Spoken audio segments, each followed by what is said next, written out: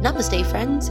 You are listening to Impact India, a podcast that deep dives into the epic stories of social impact leaders and innovators across diverse sectors in India. This podcast is brought to you by Cause Artist, and I'm your host, Jasmine Rain, social entrepreneur and director of Hada World. You can connect with me on social media at Jasmine Rain. Each episode, we're exploring the challenges, successes, and opportunities within social innovation in India and helping you become a more conscious consumer in the process. So, without further ado, let's jump into our episode.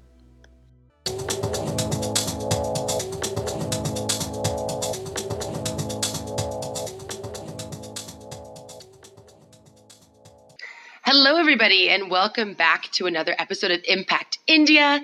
Today, we have a different perspective on the innovation and growth and the diversity of India, coming from a traveler's perspective.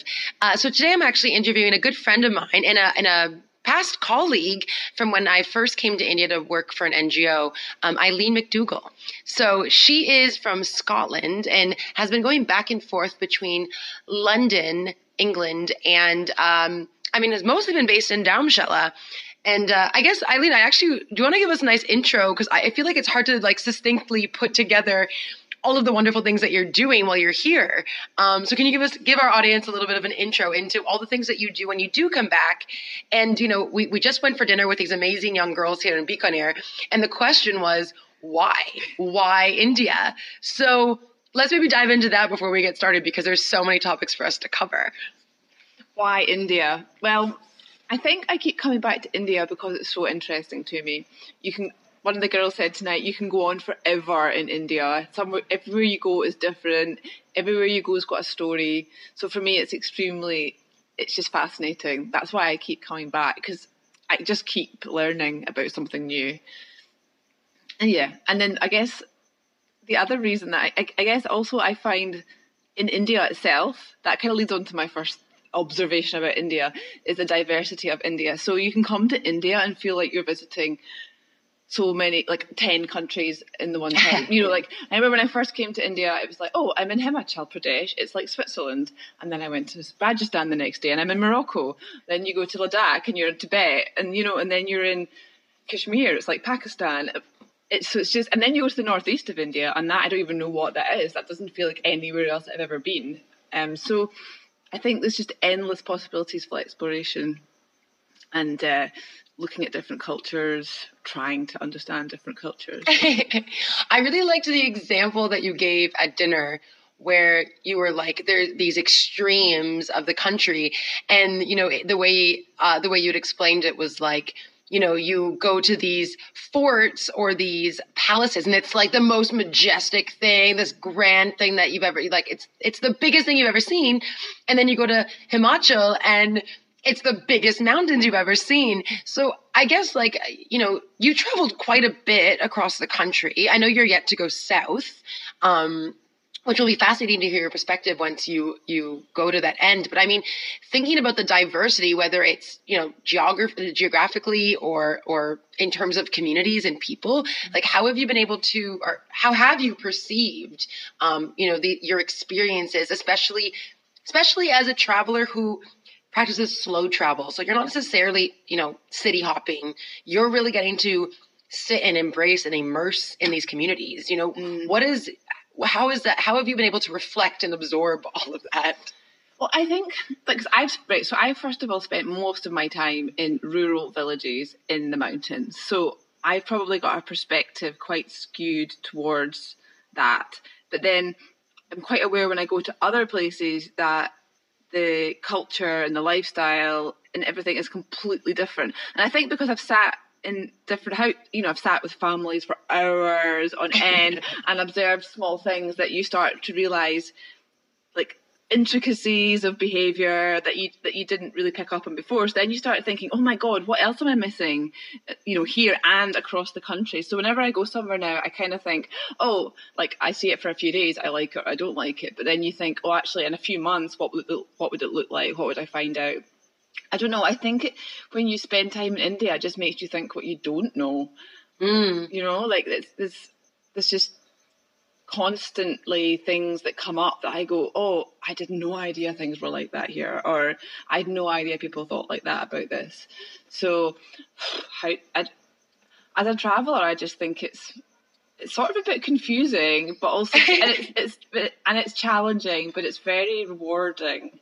Is that answering your question? Rewarding. I like that idea. Like, what do you mean by rewarding? It's, from my point of view, it's satisfying from, like, what do I mean? Because I think it started when I was working for the NGO, the Educare, when we both worked for the NGO. Like, it sort of changed the way that I travelled. So if you know, I used to travel, I used to go and see sites. Oh, nice Fort Tech. And then you start, when you actually spend time with people, you maybe understand how they live in certain ways and certain, responding to certain situations in certain ways. And that's just so much more interesting than seeing a site. So now when I go to any country, if I just go and see sites, I just don't think it's just not satisfying. Yeah. So it's like, so now it feels like, in order to say I don't know, seen a country isn't really a term, I guess. Like, I don't feel you've experienced a country if you've seen some sites. Mm-hmm. So I think the more that you can spend time with people in communities, and you can do that as a traveller. It's a bit more difficult than if you're working for an NGO, but you can definitely do it. It's so much. It's just, for me, it's interesting. It's interesting. And I think the biggest challenge here is that, like, I'm totally biased, obviously, because I believe in this style of travel. I believe in in immersing yourself and the connection. Like, I'm really big on connection and storytelling and being able to build empathy with the people, the landscape, the agriculture, like everything about a destination.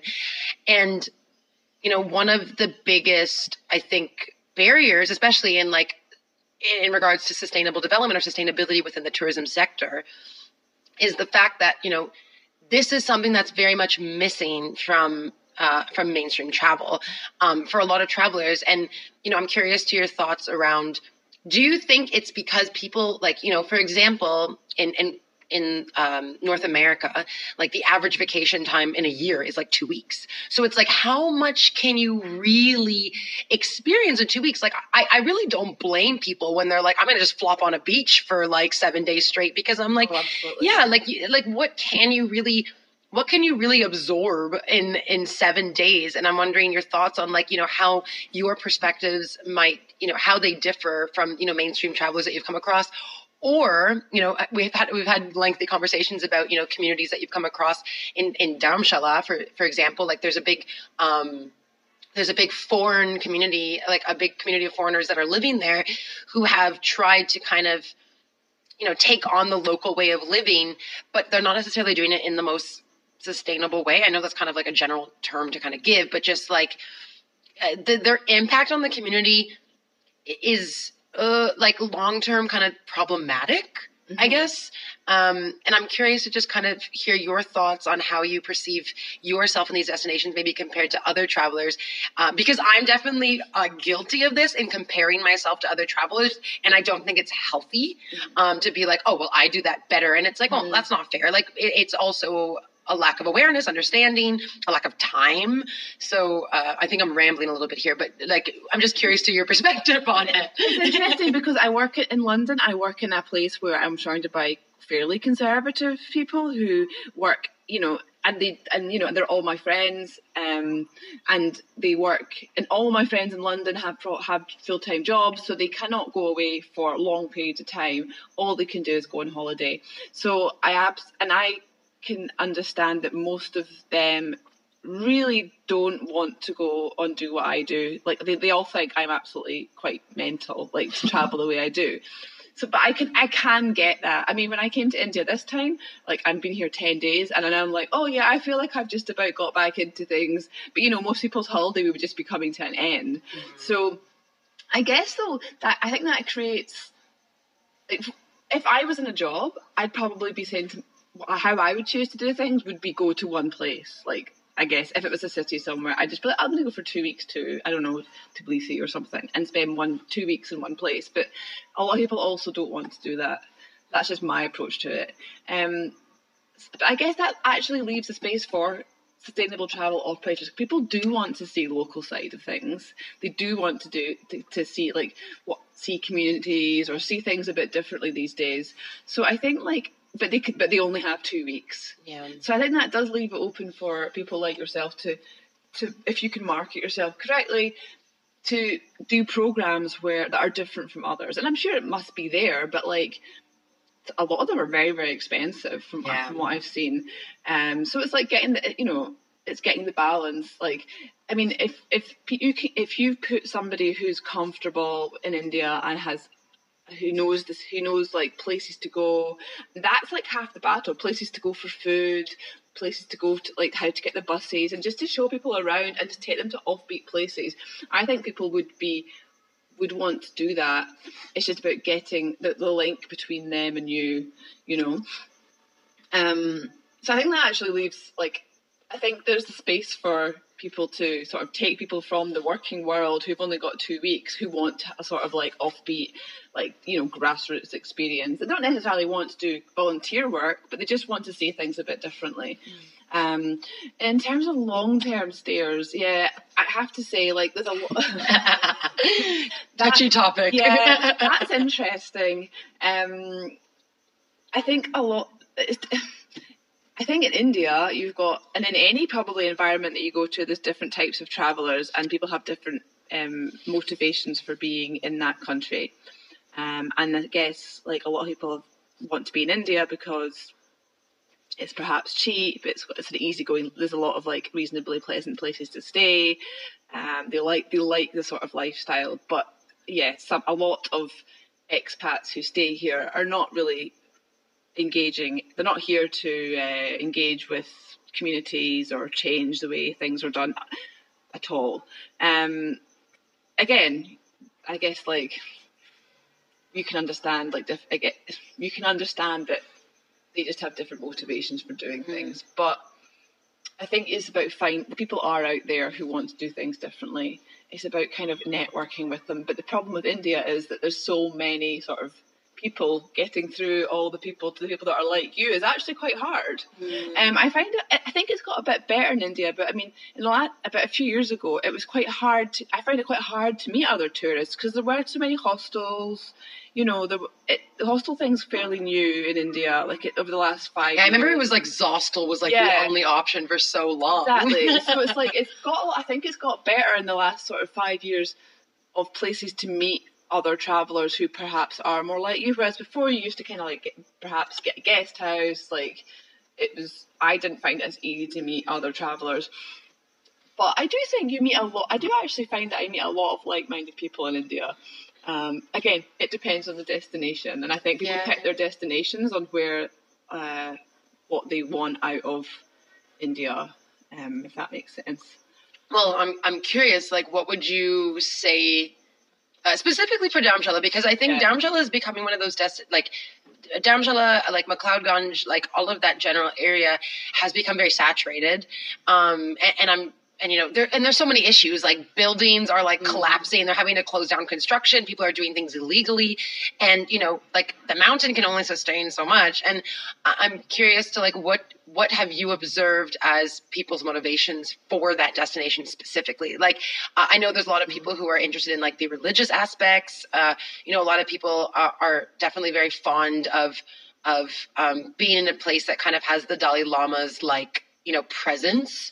But I mean, I haven't spent long periods of time there, so I'm curious. Well, Dharamshala is an interesting place. It's got a whole load of different groups of people, which I didn't actually even know about recently until I met an anthropologist who was working there to try and map all these different groups of. Oh, no way! Of not just tourists but stayers, I suppose. So stayers specifically. Yeah, sort of long term groups. Okay. So including expats, but also including Tibetans, Nepalis, Kashmiris. locals. But in terms of the expat, I mean, I also classify there's like a big Indian population that I would classify as expat because they're not from Dharamsala, but they kind of go there to live differently. So there's, I guess, a lot of people go for the spiritual side of things and the religious studying that goes on because there's a whole load of things that go on in Dharamsala, and there's also Tushita and there's the Vipassana Centre. Mm-hmm. A lot of people go for marijuana, and that's mostly in Dharamkot and Bagsu. And then I think a lot of people go, like I think probably specifically more like the Indian expats go for perhaps the lifestyle. They want to get away from Indian cities and they want to live a different way. And they actually tend to be more outside McLeod-Ganj, so like more scattered around the villages outside McLeod-Ganj. And then there's the people that come for, there's a lot of organic farming that's going on, again, outside Dharamsala. So I think there's a lot of people that come for that. You know, Dharamsala is actually quite a cosmopolitan place for a very small place. Yeah, 100%. Yeah, but then also it's just kind of, I think, also been on the backpacker scene a long time. So you do get like sort of the backpackers coming through. And then you get there's the kind of long-staying foreigners, which I think there's an uneasy relationship with in Dharamsala, and I do think it's probably changed the way Indian people look at foreigners, because foreigners have been coming to Dharamsala for so long, and they've been investing in the communities, like not on a completely unselfish level. They've been building houses but they can't do that without local help. So there's a lot of kind of cross-cultural partnerships that have been going on over decades in Dharamsala, which I'm not sure has been a good thing, because I think people come to Dharamsala on holiday or like they come from a very well-off background and they kind of pour money into this small community, and I think that kind of it does create like a Westerners are very rich, Westerners have got lots of money to build houses, and how do I say? I think it's created a lot of competition between different villages, between different people in villages, and I don't like when I look at it now. If a Westerner comes in and gives somebody, like say somebody wants to build a house but they can't, but they partner up with a local family, and that local family say live in one floor of the house all year. I mean, you've just kind of randomly picked a family you've got friendly with one family and you've built a house with them, so their standard of living has gone up significantly. Like what's happened to all the other families round about them? You know, why that family has been picked? You know, why that family benefited? Oh, because they'd befriended a Westerner.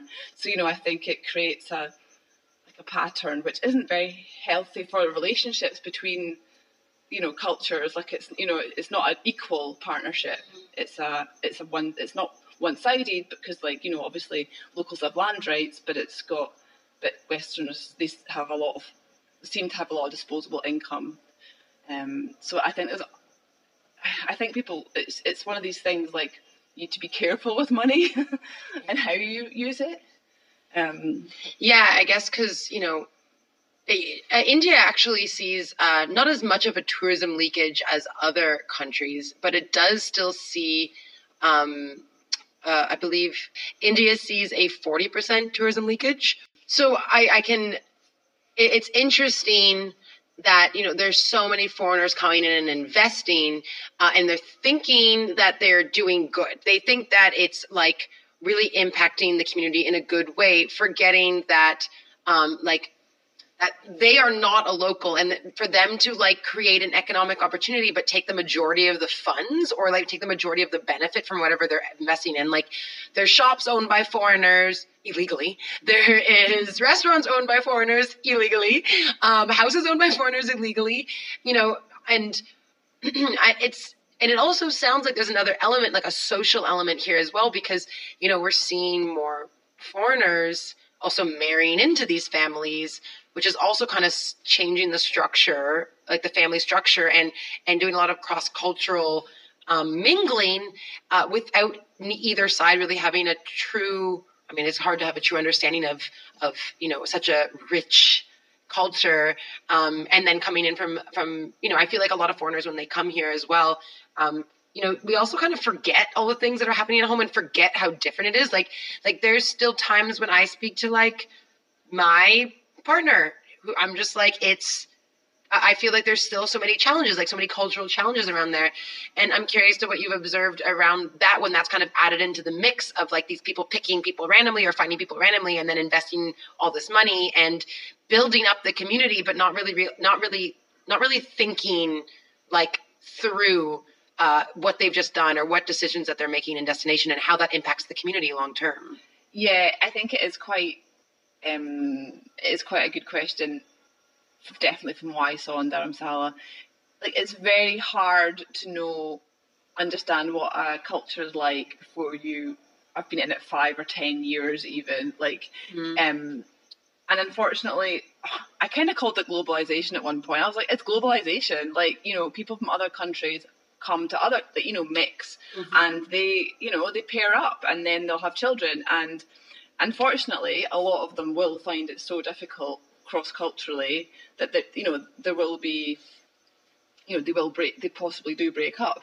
But like, I think it's kind of inevitable as we move, as populations move around the globe, that we're just going to pair. That's going to happen. We're going to pair up. But there is undoubtedly repercussions to actions, because when you come from, say you come from the West to India, there are you cannot go as a woman. You cannot go back the way. You cannot go from being, and also I'm talking specifically about what Dharamsala here, because Dharamsala is quite a conservative community. So despite the Dalai Lama being there for a long time and Westerners having come a long time, the locals in Dharamsala are quite conservative. So if you were in, say, Delhi, this could be completely. This is not going. Yeah, to apply. I think in context to metropolis spaces, it's very very different. So basically, you're talking about Westerners coming and getting together with local people that are probably not very well educated at all, not being abroad, and may seem quite worldly, but because they've had a lot of people coming through their area, but actually they don't. They are completely different, and they will be at home. They will have a very, very conservative, traditional way of living that you may look at and think, oh, that's interesting, that's nice, but it is so different. And for a woman, it would be very difficult to even go into that at all, because you're going to have to give up some of your privileges as a woman that you have in the West. I mean, it's not a privilege, a right. The rights that we have in the West as women, you'd have to give that up to fit in with these rural conservative societies. So, and obviously women don't want to do that. So I think that's why there's a lot of tension between men and women of these, cross-cultural marriages or partnerships. At first it seems like it's okay, but then, things do come up, and they are going to come up. There's just no way that men who have been brought up in Indian, rural Indian society are going to not try and put some of that onto Western women who have not been brought up and who live a completely different life. I mean, it kind of brings me on to one of the big topics, I guess, when my reflections of India is the way that women live, and being in Dharamsala, watching how women live and how girls live, it's hard to. I just don't think people understand how bad things are for girls in rural Indian society. I think it's interesting because I'm aware of what's happening, yet my friends, my community are very much in urban communities. They're their parents are quite modern, the millennial friends that I have that are in their, early to late 20s, early 30s, I'm finding there's everything is the same, as me, nothing's different. But then I come back to Bikaner and I'm at Hada House, and, we're in a super traditional, Muslim community. These girls that we work with and hang out with are just so different. And like and I realized that, like, because there's so much happening in the household that I am not aware of, and like these are things that like I know are happening, but I forget, because it's so easy to like we can go to Delhi for the weekend, come back, and it's like a whole other world. Yeah. And it's like every 100 kilometers in India, it's a whole new world basically. And so yeah, sorry, continue. It's just, but I agree with that. I sometimes forget to really reflect on it, because especially when we were working for the NGO, like being in like Nadi or Gajner, like sometimes I reflect back and I'm like, you know, it's been a couple of years since I was doing that project work, but it's also like, damn, like I forgot what it was like to be in those households, to be in those homestays, to observe everything that's happening in that family environment.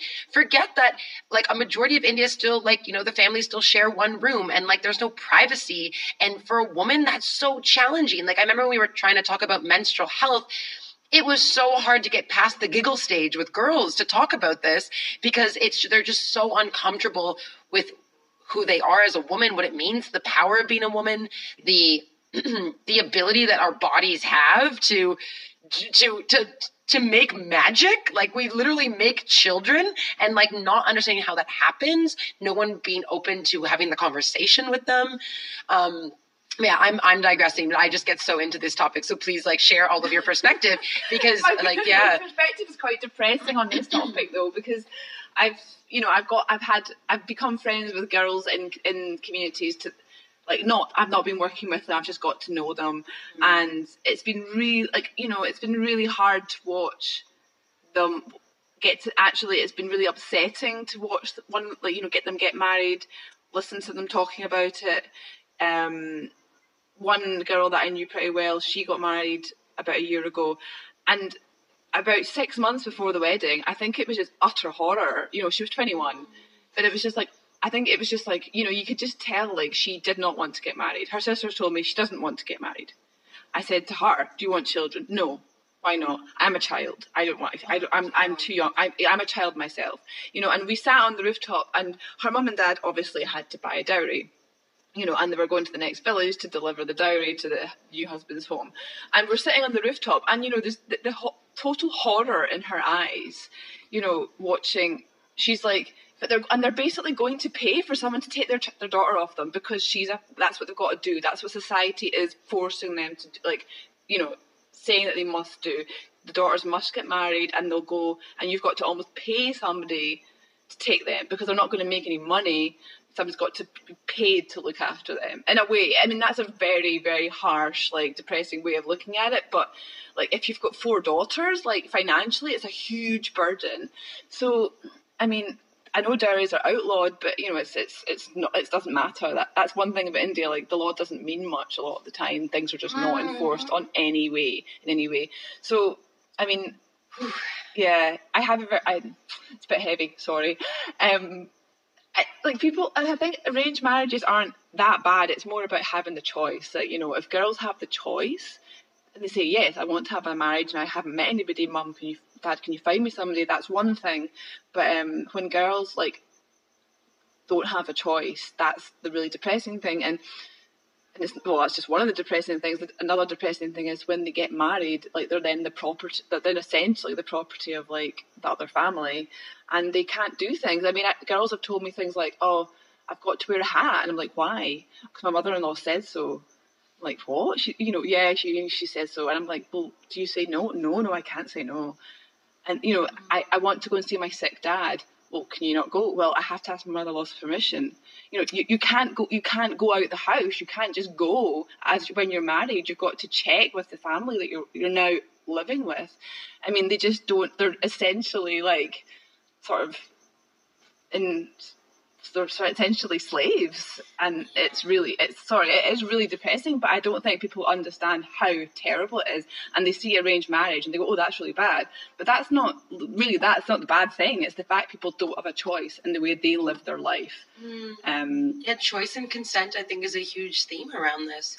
And, you know, what's unfortunate too is that, like, we are both Western women talking about this topic, which makes me a little bit upset. But it's not like but it's like, I mean, even for a lot of my, like, modern Indian girlfriends who are amazing and super proactive about like getting shit done and like, you know, fighting the status quo. I still feel like this is a topic that is kind of left alone. Yeah. Just because it's so deeply rooted in culture. Yeah. And it's really hard to unpack that because, I mean, India's like an onion. Like, there's just peeling off layers and layers and layers. And, like, it's so hard to get down to, like, the root of each tradition and challenge and barrier. Because, and I think that's, I mean, oh God, I don't want to get political because I don't want to like deal with. I think the government can. They're the ones that can change this bit. Like I think like, but can they? I think like it's going to take generations, you know, for women to get to be equal. And I mean, I know that there's problems across the globe, but like for this country, for women here to be equal across the country, like it's going to take generations. But I don't see who else. I don't really see who else who can reach everybody. Like, you know, a lot of people respect Modi. So, like, they respect the government of the country. Like, I do feel that with, like, a really long-term advertising, education program, perhaps over, like, you know, decades, things might change. But it also sort of needs the infrastructure and the resources to do that. Like, you know, so dowries, for example, like, you know, if you want to stamp that out, you need to actually start penalising people that are doing it. And that requires like having some sort of enforcement of it, the rules. So it requires like people who like a whole sort of infrastructure and accountability set up that's just not here on about anything. Well, I think, one of the biggest barriers I find is that like, the government is doing things like policy is being made. They're trying to implement changes that are going to push India towards like sustainable growth that's actually healthy and long term for the citizens of the country.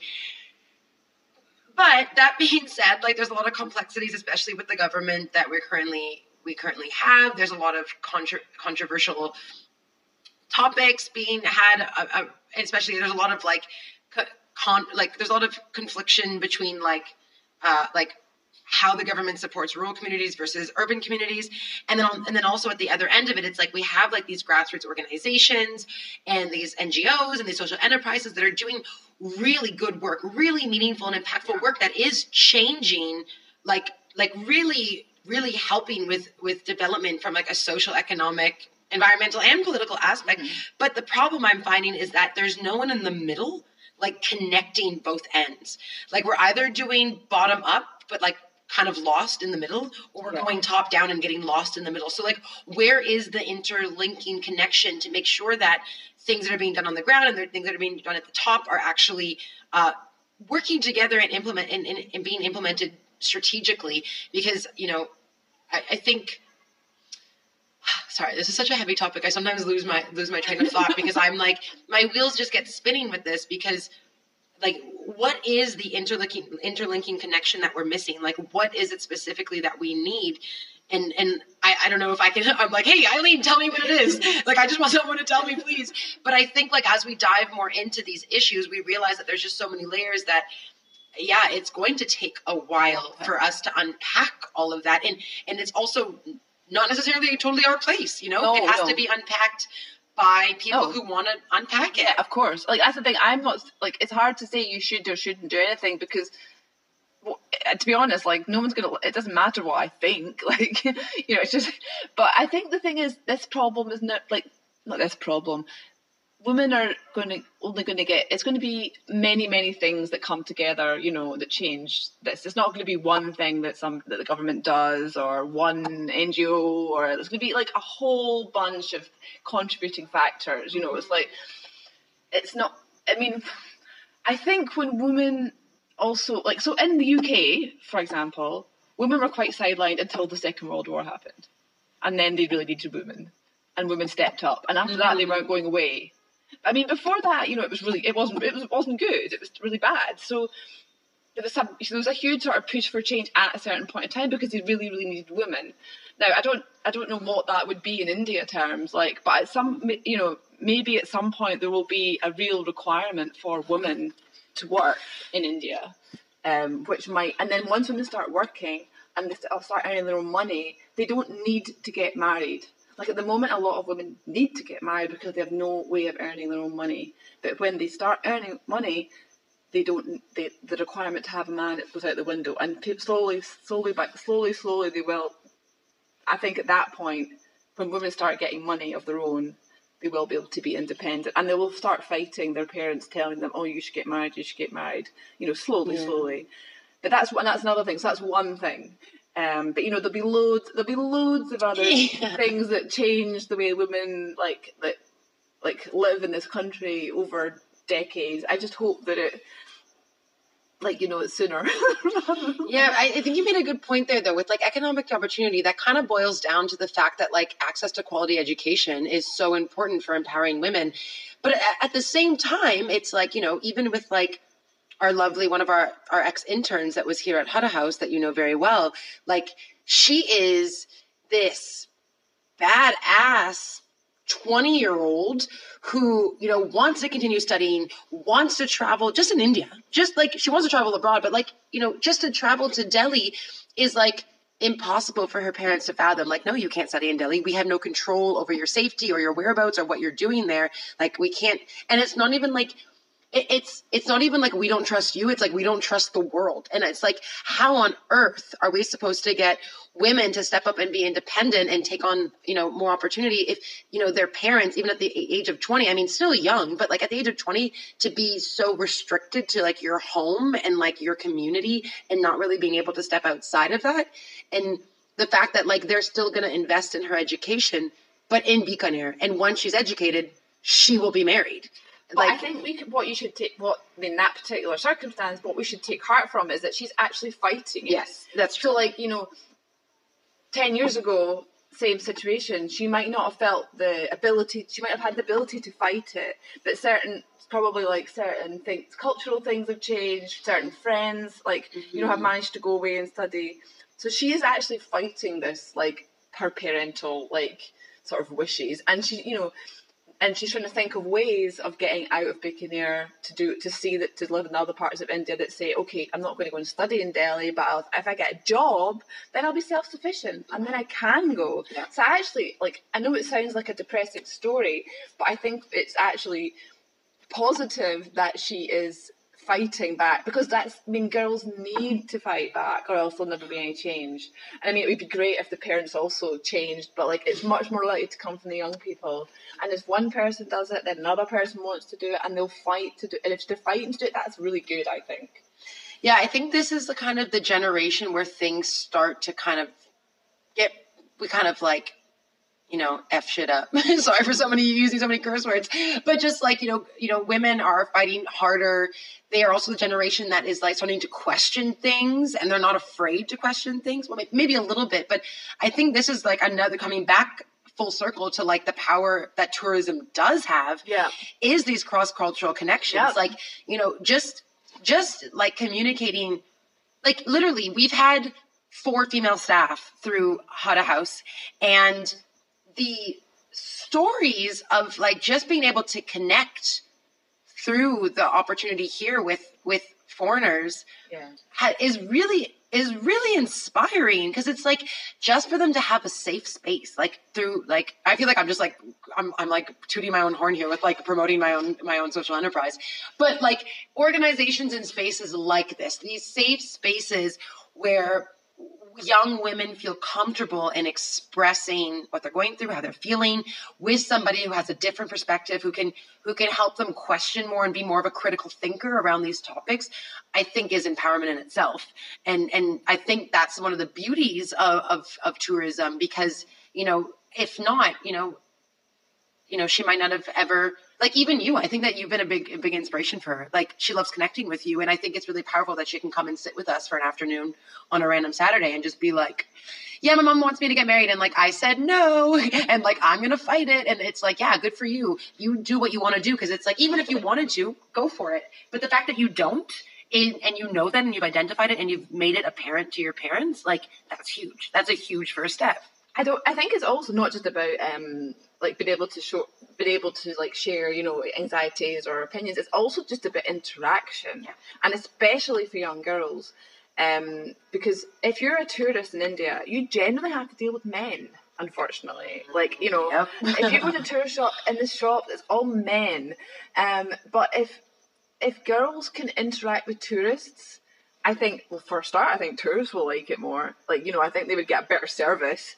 But that will empower women as well. The fact that they like just talking to people. Like, I think one of the byproducts, actually, probably the best thing to come out of the NGO that we did work for, was the fact that the girls in the communities spent time with Westerners, and not necessarily the, you know, the educational side of things, just the like hanging out, rubbing off each other, like having a laugh, like speaking English. Like one male friend of mine came up and visited the village and spoke to one girl, and he was like, I have not had a conversation in India with a girl like that. She's so confident and so chatty and so like open, and that is because she's been interacting, and that is because she's been interacting with Westerners for several years.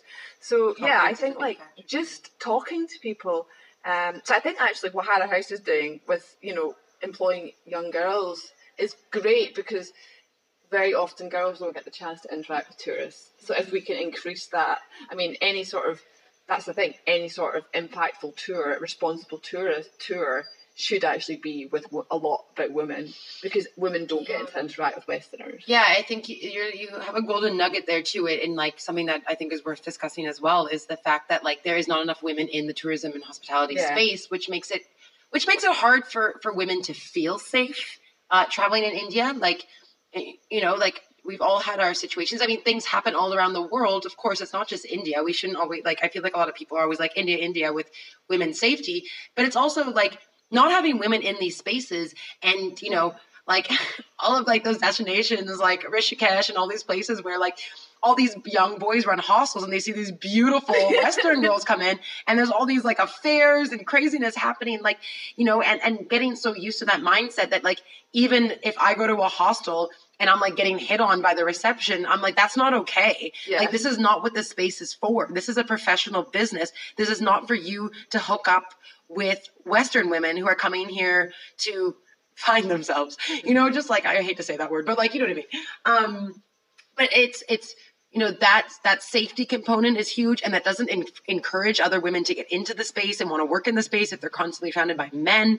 And I think that's actually like a huge factor in regards to just empowerment and safety. And also like the hospitality and tourism industry is freaking massive in India. Like, I don't know what the economic like value is, but I'm sure it is like a good chunk, a percentage of I should find this out and put this in the show notes. So look in the show notes after this. But I mean, if we could incorporate more women in there, like imagine just based on like the impact that we've seen with the few girls that we have worked with, which is maybe like in the range of like 20, you know, like that's not many women. And to see the changes that we've seen even over like 3 months, 6 months, couple of years, like it's inspiring. And I think women would bring a lot to the tourism sector. And I think they bring actually, like, I think it'd be harder for guys to act irresponsibly when a woman's there. Like, I think, like, keeping them accountable. Like, you know, I think when women feel comfortable here, they do. Like, you know, I think it would bring just a completely different perspective to so many like offices, like operations, having women involved. I think they would bring so much. Like there are tour companies that are run for women. I mean, I heard about one in Ladakh. It's like a women's trekking company. I think it does really well. Yeah, there's a few cool, like F5 Escapes is a really cool one. I met those girls. I met Malini, one of the co-founders, at our Tourism Shella event, and I think like it's incredible what they're doing, especially because they're focusing on like domestic travelers, like travelers in India, experiencing India as a woman with a safe community of women, and that's something like what we're doing with our sisterhood retreat here at Harrow House. It is happening slowly. And I'm also finding the women that run the organizations are kind of like in our millennial range of age, like because they really understand the value. That being said, there's still a lot of women in the tourism business, but they're mostly behind the scenes, like, you know, running more like service-based companies. They're kind of just like behind the computer. They're not really at the forefront. There's like, you know, Open Eyes Project is another great one in Delhi where they hire all like more like vulnerable women to run these tours. And I think it's beautiful. It's a beautiful opportunity. And like, again, we see the advantages and benefits of it like instantly. But unfortunately, it's just not as big. And it's also, there's a lot of stigma around women entering the industry as well as women wanting to enter the industry. Yeah. So, because like a hotel, for example, like a luxury hotel, you always see like amazing women that are delivering like exceptional customer service. Like, not to brag about these amazing women, but like, but that is like a major corporation, like an Oberoi or a Taj. Like, these are major corporations where there has to be policies in place because they wouldn't be able to operate otherwise. But if it's like a small hostel in Rishikesh run by a bunch of teenage boys, like, no, I don't, as a traveler, I don't feel like I want to go there. I know exactly, yes, I'm putting a lot of stereotypes around it, but like, I know exactly what I'm going to expect in that environment.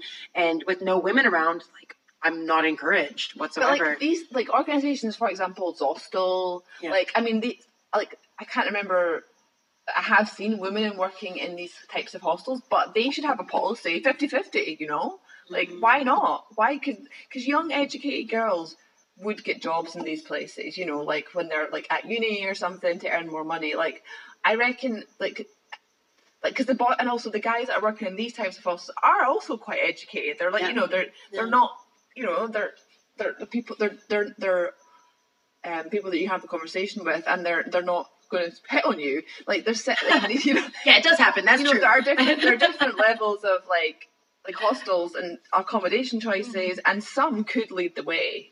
Some could make a policy like, there's no reason why you can't have a reservation policy for women in some places. Like, how good would it be for publicity if like Zostel said, right, well, now we're hiring 50% women. Like, that's our policy. Yeah, that's like a huge marketing opportunity. Exactly. I'd be like, well, I'm going to go and support that. It picks up in all the audio. What was I going to say? Yeah, but an interesting thing that I've noticed recently, though, is like sometimes when I look on hostel websites, a female dorm is more expensive than a mixed dorm. Yes, that is really. And I'm like, what the hell is that supposed to mean? Like, why? Because I feel unsafe in a mixed dorm and like don't want to be around men, and I can't imagine it's easy. Like, imagine if you're like a married woman or a conservative woman. Like, not everyone's a total like that stereotypical like hippie-ish backpacker who's just like willing to just walk around in their shorts all the time. Like, sometimes I want a little bit of privacy and I feel safer in a female space. And I shouldn't say female, I should say anyone who identifies as a woman. Like, as long as I feel safe in that space, I think that's huge. And I don't necessarily always feel that way when like, especially because, I feel like I'm putting so many stereotypes out there, but it's just because like I've experienced it constantly for the past 5 years. So it's, and I know other people feel the same, I'm sure. It's not a stereotype. I also think you have to call it out. Like, it is a problem. Like, I have had the same experience in hostels, and I only book female dorms. Yeah. Like, I do not book mixed dorms because I do not want to be stared at. I do not want to feel uncomfortable, and I shouldn't have to. But I do agree, I hate having to pay more. Yeah, I don't think it makes any sense. And it's funny, like, recently I was in Jaipur getting some textiles for a fashion project, and I shared a dorm with this one Indian guy who was actually super, super sweet. But it's so sad that when I walked into that dorm room, I was like, oh, I should have asked for an all-female dorm. And that's my first thought. Like, that is not okay. That is not okay for me to go into that room with that mindset. That needs to be changed. That needs to be shifted.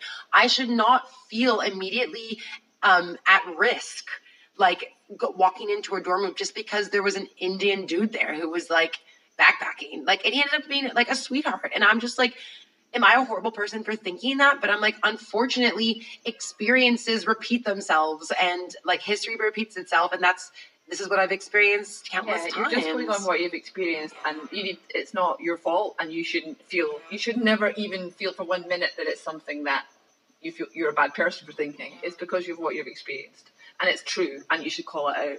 Yeah. Well, I appreciate you empowering me to call it out. Oh my God. Okay.